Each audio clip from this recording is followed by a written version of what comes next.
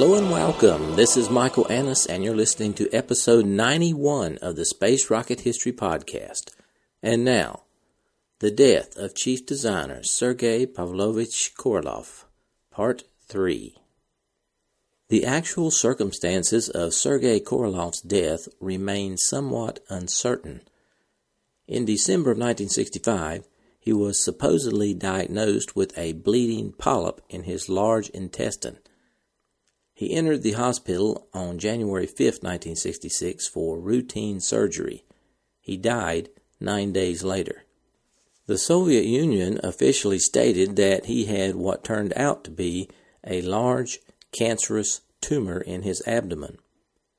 But his chief rival, Valentin Glushko, later reported that he actually died due to a poorly performed operation for hemorrhoids.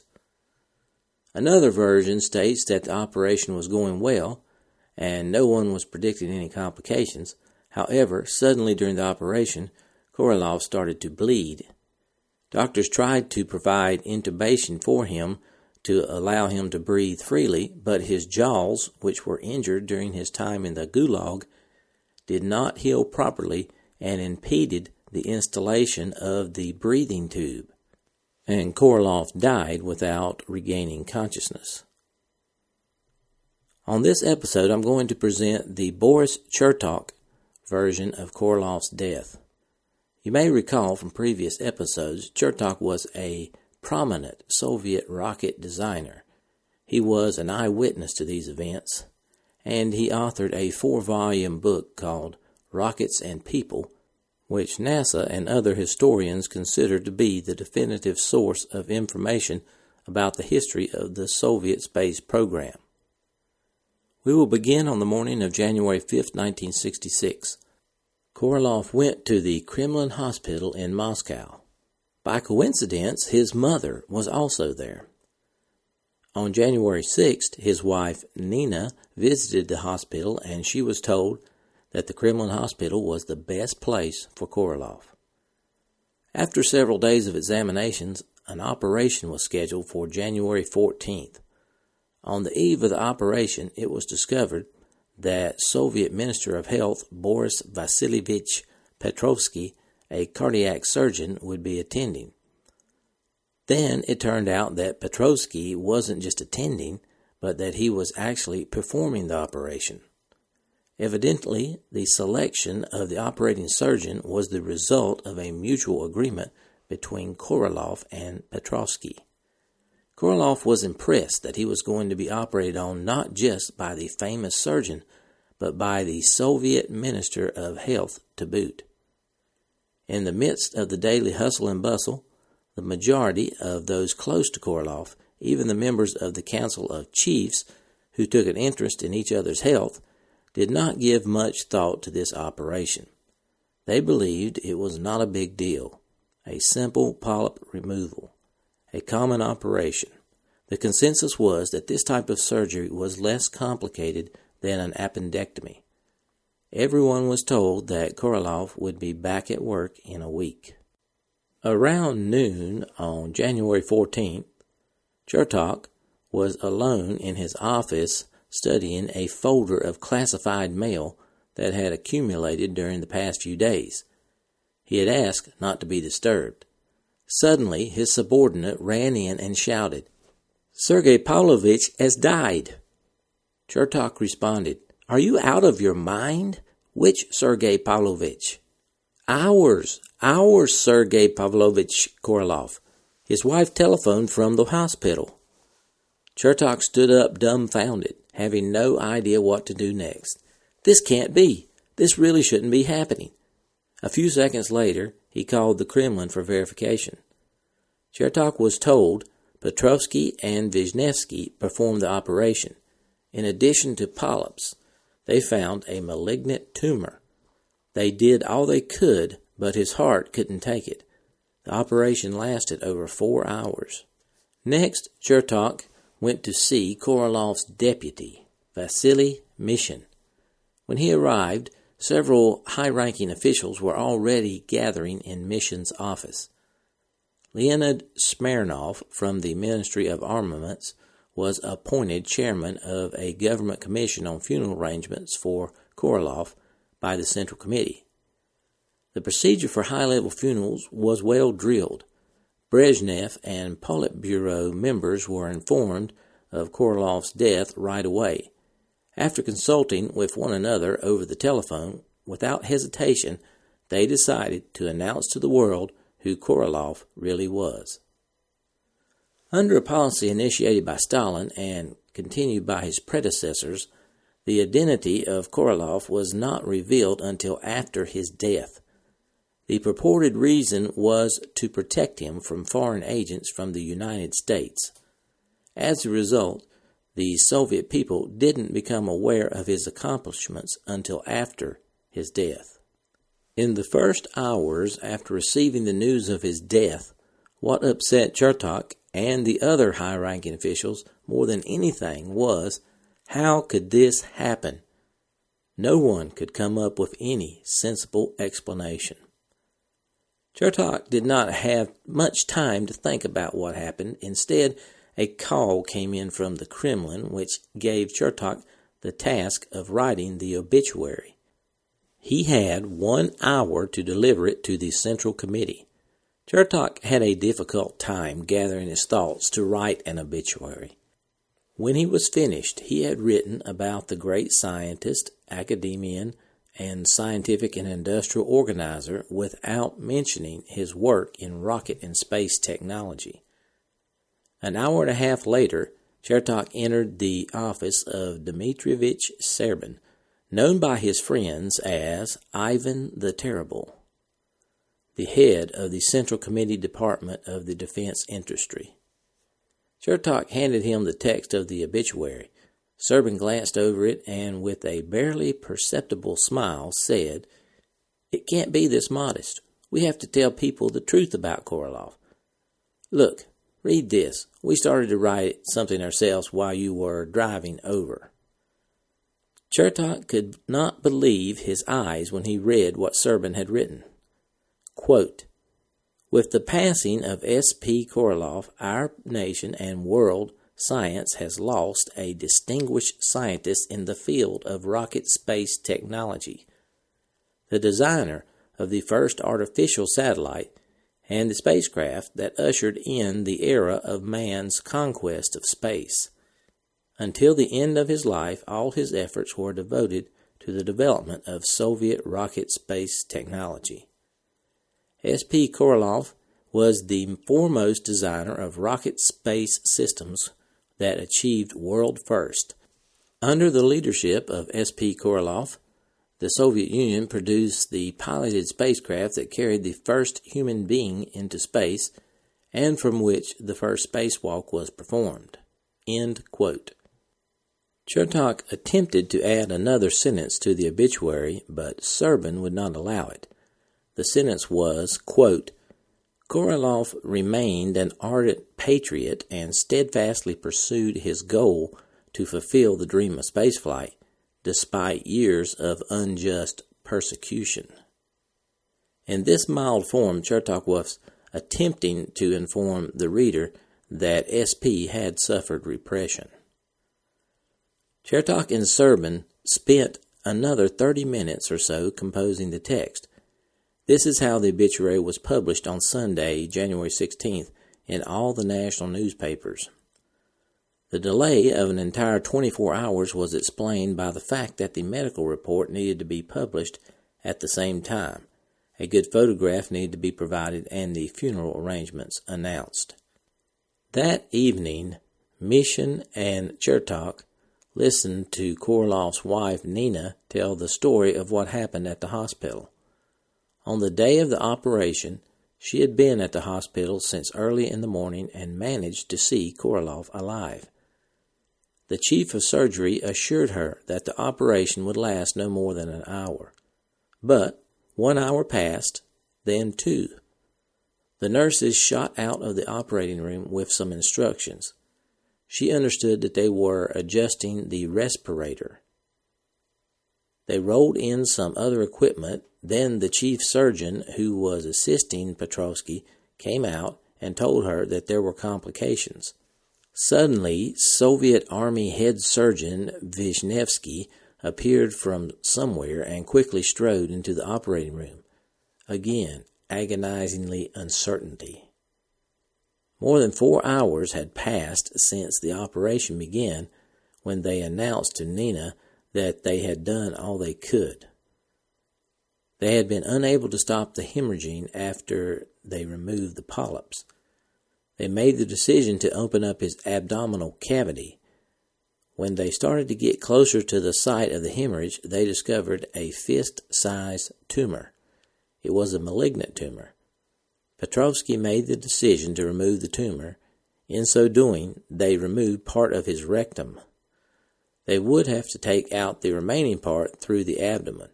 In the end, cardiac failure developed very rapidly. It turned out that for a long time they had been unable to insert the respirator tube into Korolov's trachea. They didn't tell Nina the whole truth.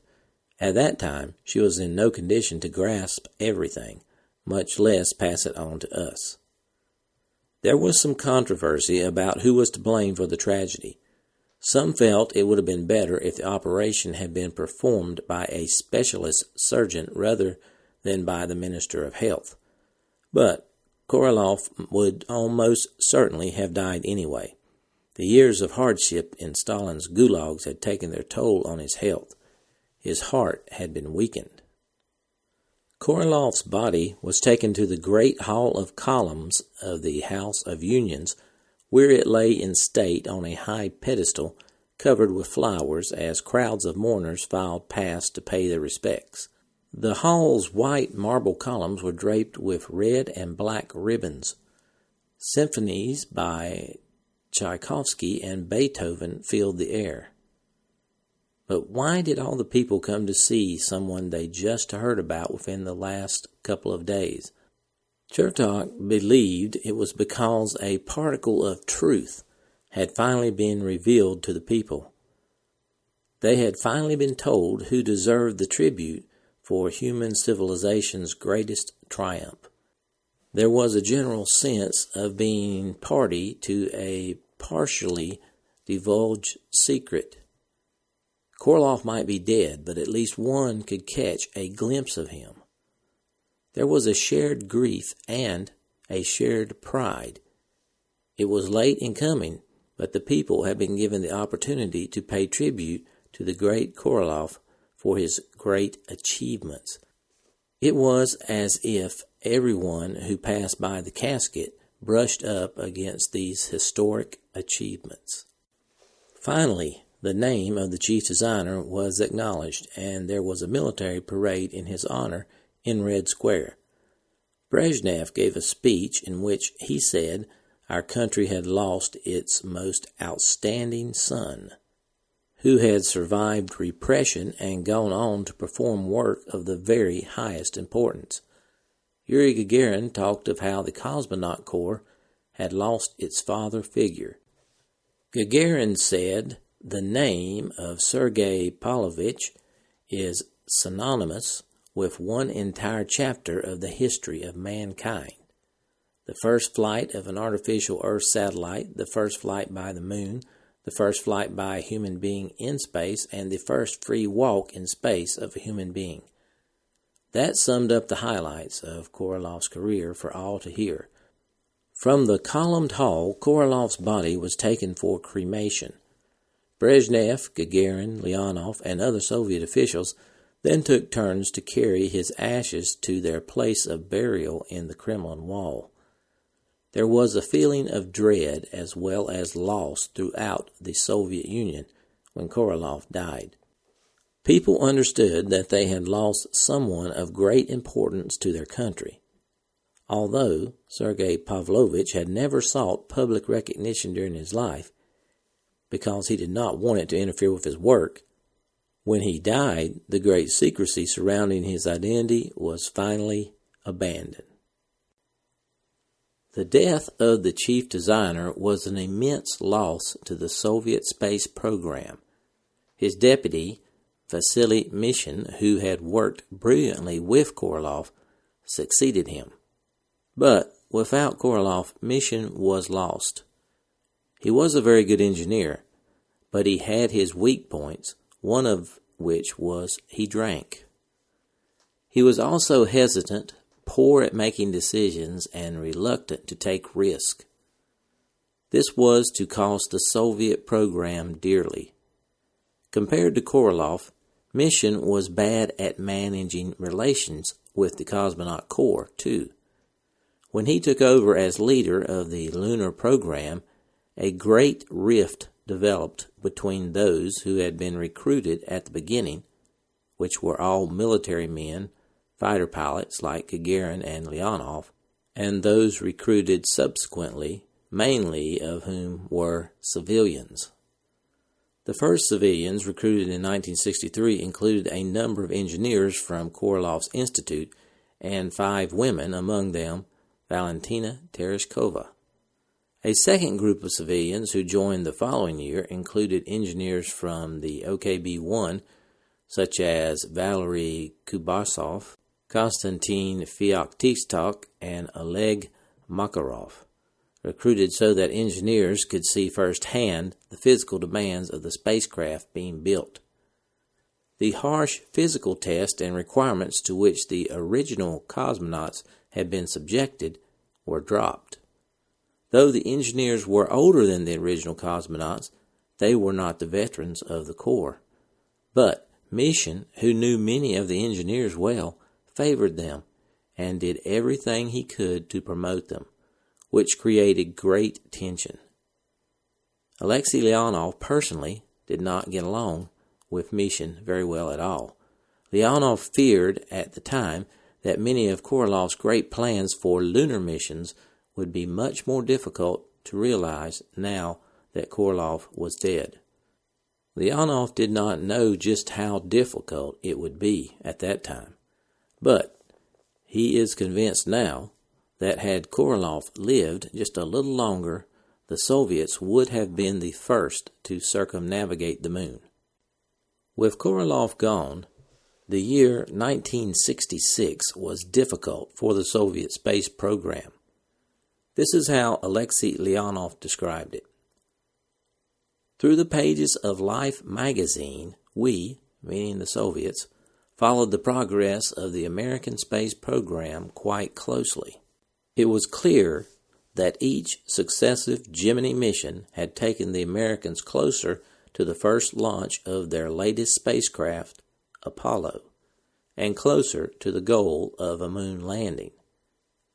Even though we had launched no manned missions in the 12 months following Korolev's death in January of 1966, we did launch a series of missions by unmanned lunar probes successfully. The probes had gone into lunar orbit and even landed on the moon, providing us with vital information for our own planned manned lunar missions. I, meaning Leonov, was undergoing extensive training for a lunar mission by this time. In order to focus attention and resources, our cosmonaut corps was divided into 2 groups.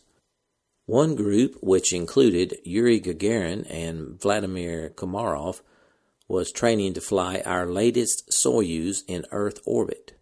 Korolev had begun theoretical work on Soyuz as early as the 1950s, and construction of the spacecraft, a modified version of which still flies today, had begun several years before his death.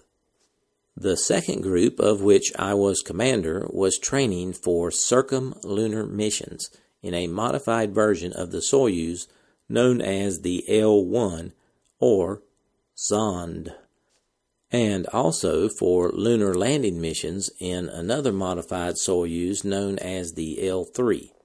Vasily Mishin's cautious plan called for 3 circumlunar missions to be carried out with 3 different 2-man crews, one of which would then be chosen to make the first lunar landing. The initial plan was for me to command the first circumlunar mission, together with Oleg Makarov, in June or July of 1967. We then expected to be able to accomplish the first moon landing ahead of the Americans in September 1968. Our plans for circumlunar and lunar landing missions had much in common with the Apollo scheme. The main difference was that we planned for only one cosmonaut to make a landing on the surface of the moon, while another remained in orbit. The reason for this was the limited lifting capacity of the new N-1 rocket booster, which Korolev had been heavily involved in designing to launch the L-3 spacecraft. And that was Alexei Leonov describing what the Soviets were doing in 1966, while the U.S. was enjoying so much success with Gemini. Before I conclude Korolev, I thought it would be appropriate to end with a happier time. I have a brief recording of one of the highlights of Korolev's life. This is the launch of Vostok 1. The voices you will hear are Sergei Korolev and Yuri Gagarin. Федор, я один. Как слышите меня? Буду вам транслировать команды. Прием. Минутная готовность. Кедр. Я Заря-1. Внимание. Минутная готовность. Минутная готовность. Заря-1, я Кедр. Вас понял, минутная готовность. Занимал исходное положение, занял. Поэтому несколько задержал с ответом. Прием. Ключ на старт. Ключ на старт. Есть старт. Протяжка 1. Есть протяжка. Продувка. Продувка. Продувка. Есть продувка. Ключ на дренаж. Ключ на дренаж. Есть дренаж. Зажигание. Кедр. Я Заря-1. Зажигание.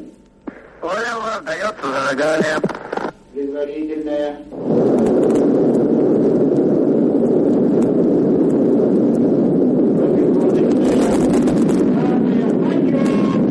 Желаю вам доброго полета.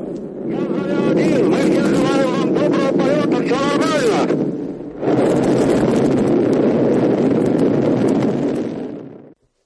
At the peak of his career, Korolev led the development of the world's first ballistic missile, the R-7, which became a base for a long-lasting family of space boosters that carried Russian cosmonauts into orbit for decades to come. In the following years, Korolev led the development of several generations of ballistic missiles, launch vehicles, science, military, and communication satellites, interplanetary probes, and manned spacecraft. Korolev died at the height of his career on January 14, 1966. Due to the secret nature of the Soviet space program, Korolev's contribution to the program was publicly recognized by the Soviet authorities only after his death. For several more decades, Korolev's personality remained a subject of distortion by the official Soviet press. Finally, in 1994, a Russian journalist and historian published the first uncensored biography of Sergei Korolev, and in 2002, Korolev's daughter, Natalia, completed her own biography of her legendary father. Korolev's talents were immense vision, enthusiasm, and energy that motivated his co-workers and subordinates. His personal attention to detail ensured that critical equipment was of the highest quality and that manned space flights were reasonably safely conducted, with the exception of the Voskhod program. Korolev had to be enormously persistent and convinced of the correctness of his views to push his projects forward against immense opposition and competition. But these qualities became less appropriate as projects increased in number and scope. Korolev's refusal to compromise on technical issues resulted in alienation of other chief designers, most notably his rival Valentin Glushko, forcing him to lose years of time developing new sources of rocket engines. The U.S. required the resources and expertise of 4 major contractors to develop the Saturn V booster and the Apollo spacecraft. Korolev was attempting to do the same with a single industrial enterprise. he left his successor, Mission, with a seemingly impossible task. Then again, had Korolev lived a few more years in good health, perhaps he could have beat the Americans to the moon and gone on to Mars.